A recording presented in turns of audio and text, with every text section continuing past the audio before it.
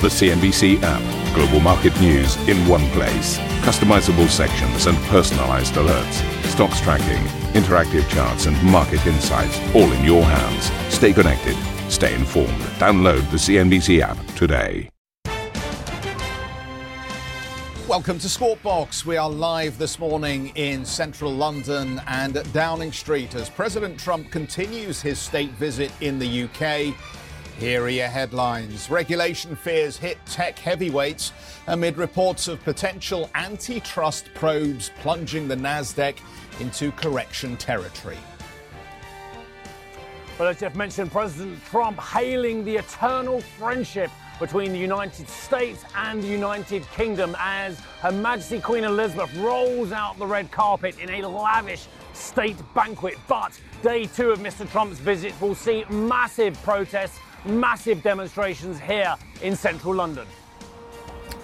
In Australia, the RBA cuts rates to a record low of 1.25%, while St. Louis Fed President James Bullard says a US rate cut may also be needed soon. Italian Prime Minister Giuseppe Conte threatens to quit if the Five-Star and Lega parties don't stop the political squabbling as he urges them to speed up reforms.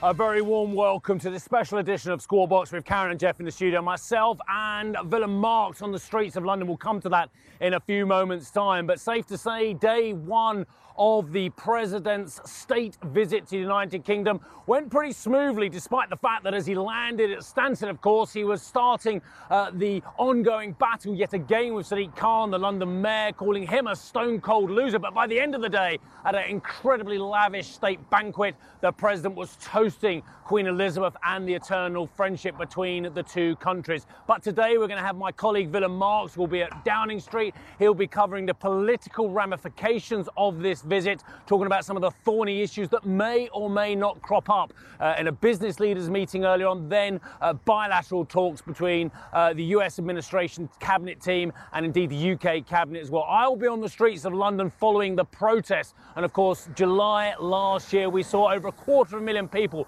on the streets of London. Many flashpoints potentially could occur today. We'll be covering that throughout Squawk Box and beyond on UK programming and global programming. But for now, let me hand it back to Karen and Jeff in the studio. Steve, thank you very much for setting the scene. I want to push on and take a look at what we're seeing elsewhere as the US government is reportedly running a wide-scale investigation into whether the biggest names in Silicon Valley have been abusing their market dominance. That's according to several media reports. Meanwhile, sources have told Reuters the Federal Trade Commission and Department of Justice have divided oversight of the big four tech companies, with the FTC looking into Facebook and Amazon and the DOJ probing Apple and Google. Each agency will then decide whether to open a formal antitrust investigation. Calls for more regulation in the tech sector have been growing louder in the US, but particularly right here in Europe. But let's take a look at the market reaction. The Nasdaq falling as a result of those investigations, 1.6% south for the tech-heavy index, falling into correction territory, so 10% lower than its May 3 closing high. The rest of the market's choppy. The Dow just in the green by 4 points, the S&P reversing.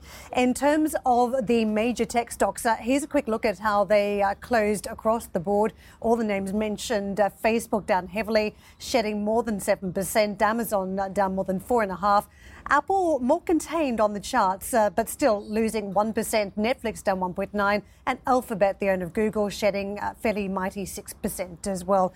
Huge focus in day around some of the data, and the market has been questioning whether a recession could be in sight after an inverted yield curve.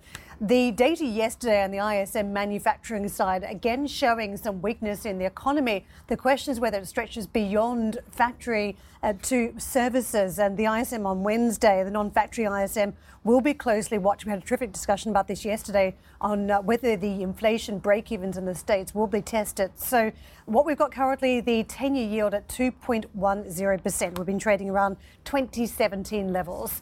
The Asian markets today picking up on some of this weakness. weakness that we've seen across the states. Trading in the red, China stocks falling, Shenzhen's down 1% and the Shanghai Composite also reversing. But you can also see across the board a bit of selling. It's the Australian market probably that's quite compelling today too. The Reserve Bank of Australia cutting rates for the first time in 3 years.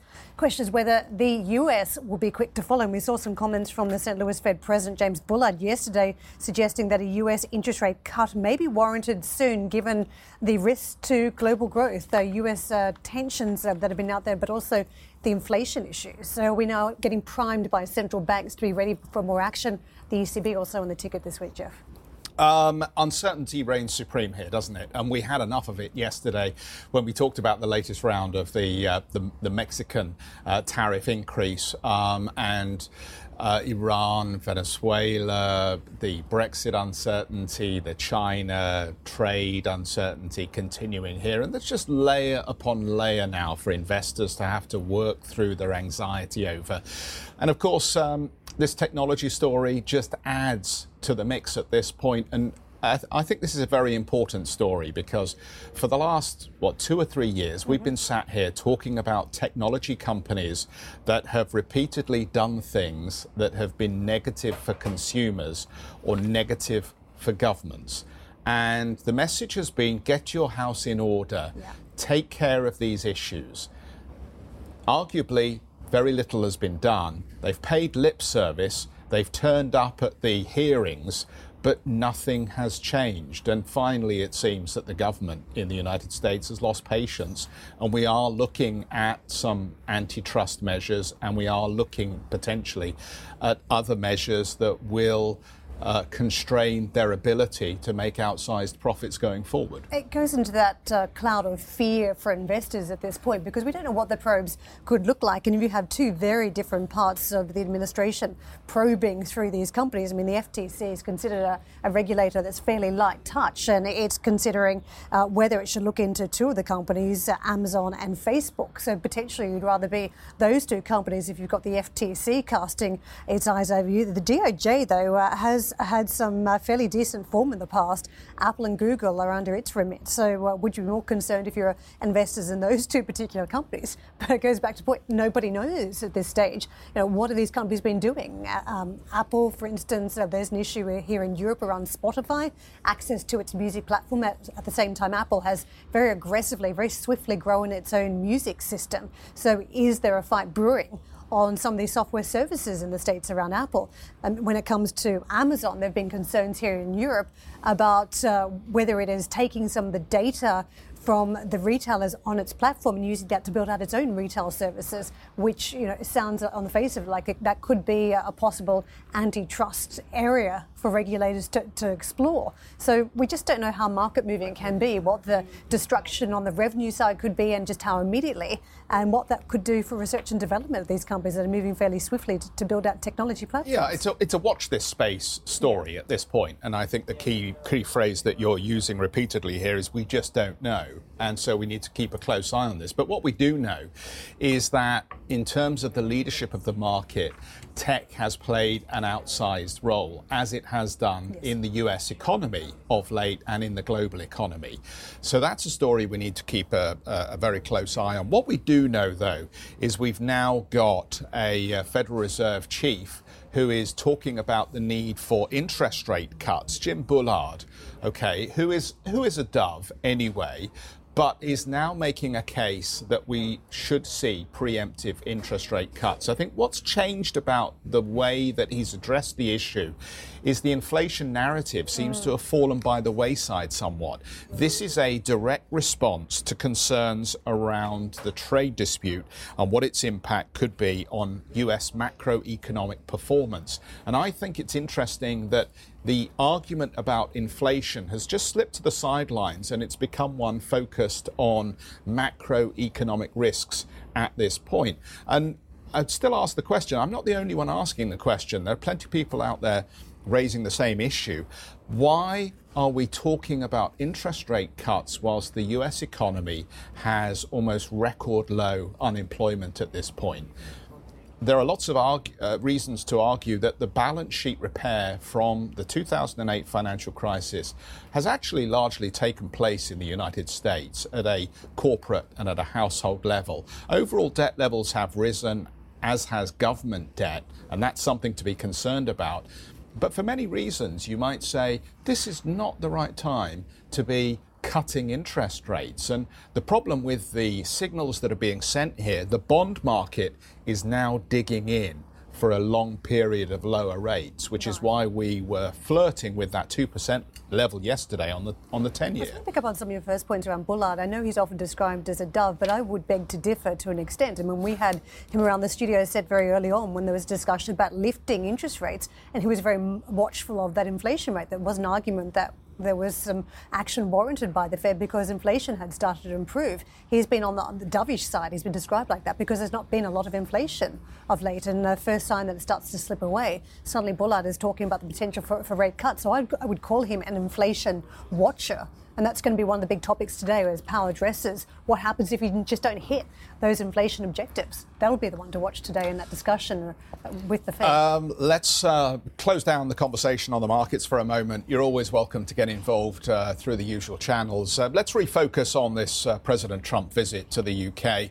A controversial blimp depicting President Trump as a crying baby is expected to form the centrepiece of protests in central London. The demonstrations come after the president attended a lavish banquet hosted by the Queen at Buckingham Palace.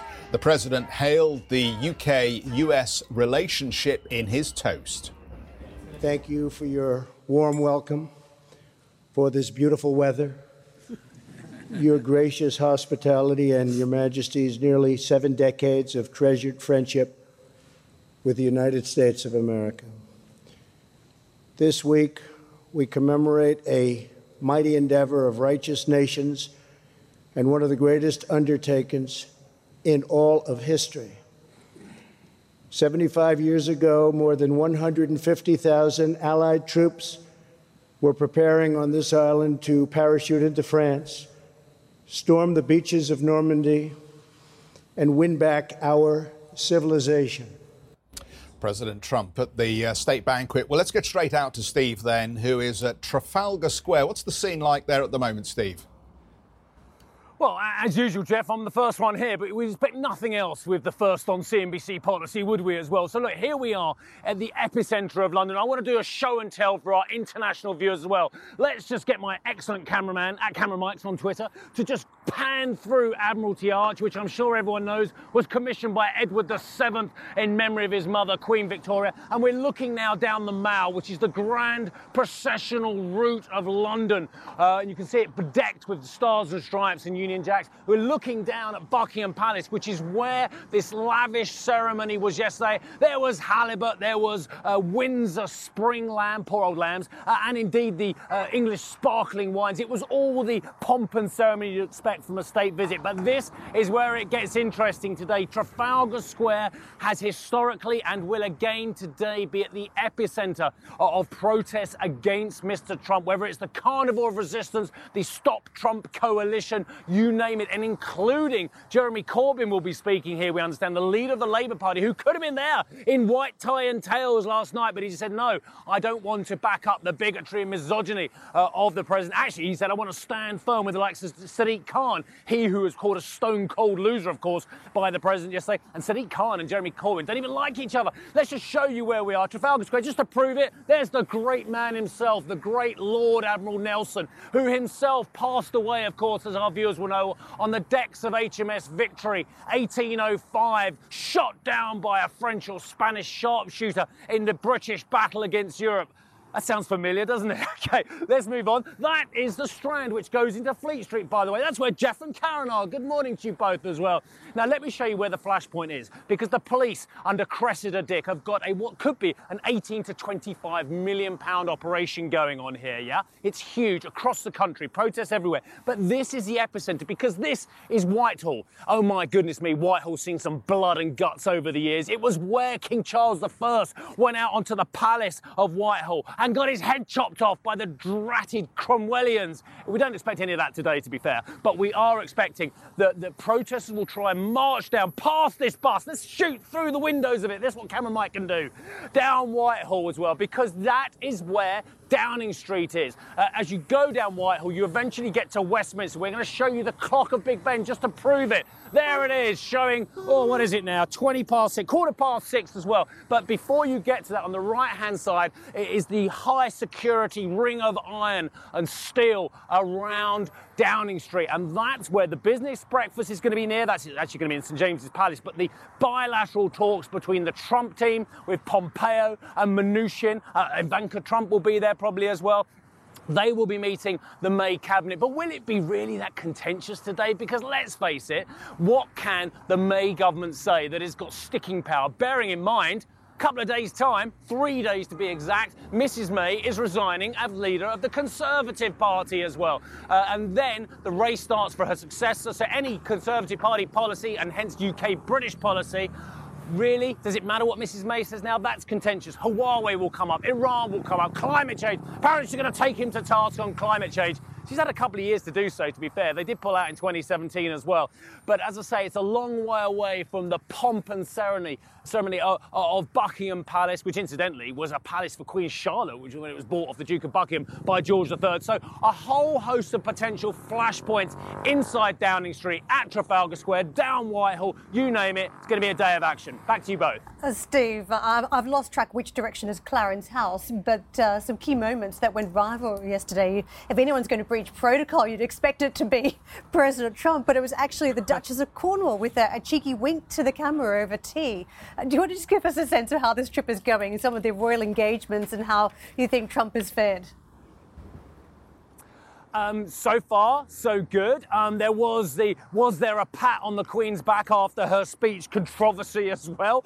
Don't forget, one of your own premiers was called the Lizard of Oz once when he put his hand on the back of Her Majesty Queen Elizabeth. You just don't touch the Queen, apart from, of course, if you're Michelle Obama, who actually it went pretty well. So the question, did he touch her back or not? Is that another area of controversy? Will he get out? Will he be in the Tower of London, which is down that way? Who knows? But I don't think the Duchess of Cornwall necessarily has made a brand new rapprochement between US and UK relations. I think things potentially could be very thorny as well, especially when you consider so many senior politicians on both sides of the divide are trying to work out, do you endorse Mr. Trump? Do you back Mr. Trump? Or actually, do you say, do you know what? I don't want his support. And it's a tricky one that the UK Foreign Secretary, Jeremy Hunt, the UK Foreign Secretary previous, Mr. Johnson, are all trying to work out, is it good or not in your battle to become leader of the Conservative Party having the endorsement of Mr. Trump? And that is obviously something they all have to negotiate individually. And my goodness me, there's a lot of individuals. What are we up to now? 13 people trying to succeed Mrs. May?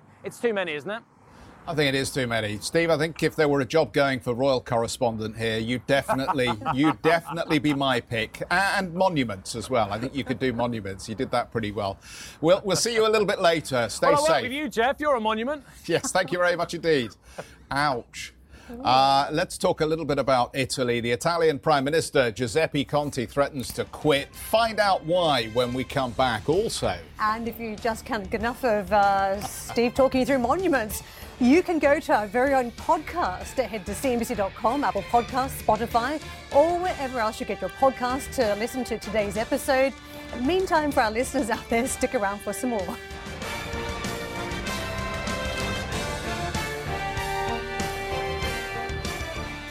Italian Prime Minister Giuseppe Conte has threatened to step down if the two parties in his coalition government don't stop arguing. At a press conference, Conte urged the Five Star and Lega parties to set aside their differences and accelerate their reform programme. He also asked the two parties to make a clear decision on the way forward. I call on both political forces, and in particular on their respective leaders, who also play a key role in the governance structure, to make a clear choice to tell me and tell us whether they intend to continue in the spirit of the government contract, drawn up with the aim of achieving its contents. Brunello Rosa joins us, CEO and Head of Research, Rosa and Rubini Associates. Brunello, this is quite a dramatic moment would seem, where Conte is saying, fix your differences or I step aside. How significant is it? Do you think it's an empty threat? And if it isn't and he steps aside, what ramifications would that have on a market that seems increasingly nervous around Italy and its spending habits? Definitely, yes. It's a momentous moment for Italy. Salvini gained massively in terms of popularity in the last year or so, and then in the European election, Lega came out as the first party, and now the ratio of strength, so to speak, within the coalition has completely changed compared to the beginning. In our view, Salvini is on his way to Palazzo Chigi to become prime minister, but there are still a few hurdles to get there, including potentially a general election that needs to be, of course, called by President Mattarella. It's not a prime minister or any minister prerogative to do so. So Conte has just put on the table what is evident, i.e. the fact that Salvini will eventually become prime minister if things continue this way. And so he effectively said, look, if you want to do it, just tell me and I'll move on. Smart politicians are good at reading the timing of momentous events, and they recognise the good ones when it's time to step away to avoid being blamed for things that go wrong. And Italy has a number of issues on the table at the moment that could be momentous. One is the budget row it's having with the Commission and the likelihood of disciplinary action. The other is, are they actually coming out of recession permanently? And will they have growth this year? And I guess the third one is just this ongoing situation with trade deals and negotiations around business deals, like the FCA story with Renault. So let me ask you, is there an argument here that Conte is basically saying, I do not want to be associated with some of these problem issues. It may be time for me to step aside and come back and fight another day? Maybe, but that's true for everybody around the table, including Salvini and Di Maio. Nobody seems to be willing to take the responsibility for the next budget that needs to be particularly high in terms of adjustment required by the Commission, but not just the Commission. The law says that Italy will have to increase its VAT rate quite substantially as of 2020 unless different fiscal resources are found. Well, you think Italy is going to stay in recession, don't you? Yes, we believe that Italy will contract mildly by 0.2% this year. So if they have to impose that VAT increase, that would be disastrous. That would worsen the situation for sure. It could cause a contraction of more than 1%, 1.5% of GDP. Now, that somehow paradoxically might help in the discussion with the Commission because the still valid rules around flexibility allow countries in recession to adjust their fiscal position much more gradually if they are in a recession, however mild. But the problem, of course, is not just the Commission. The problem is that before the judgment of the Commission, there are the markets out there. If the markets don't trust Italy to be able to rein in the spending and its overall fiscal position, then this pressure on BTPs will continue to increase. Which begs the question, how far will Salvini push the situation? Because he's called for a fiscal shock. He wants to try and stimulate the economy with fiscal spending. That's quite different when we talk about cuts to spending or tax increases. So how quickly, or how much could he try and push the envelope without risking some sort of a fine from Brussels?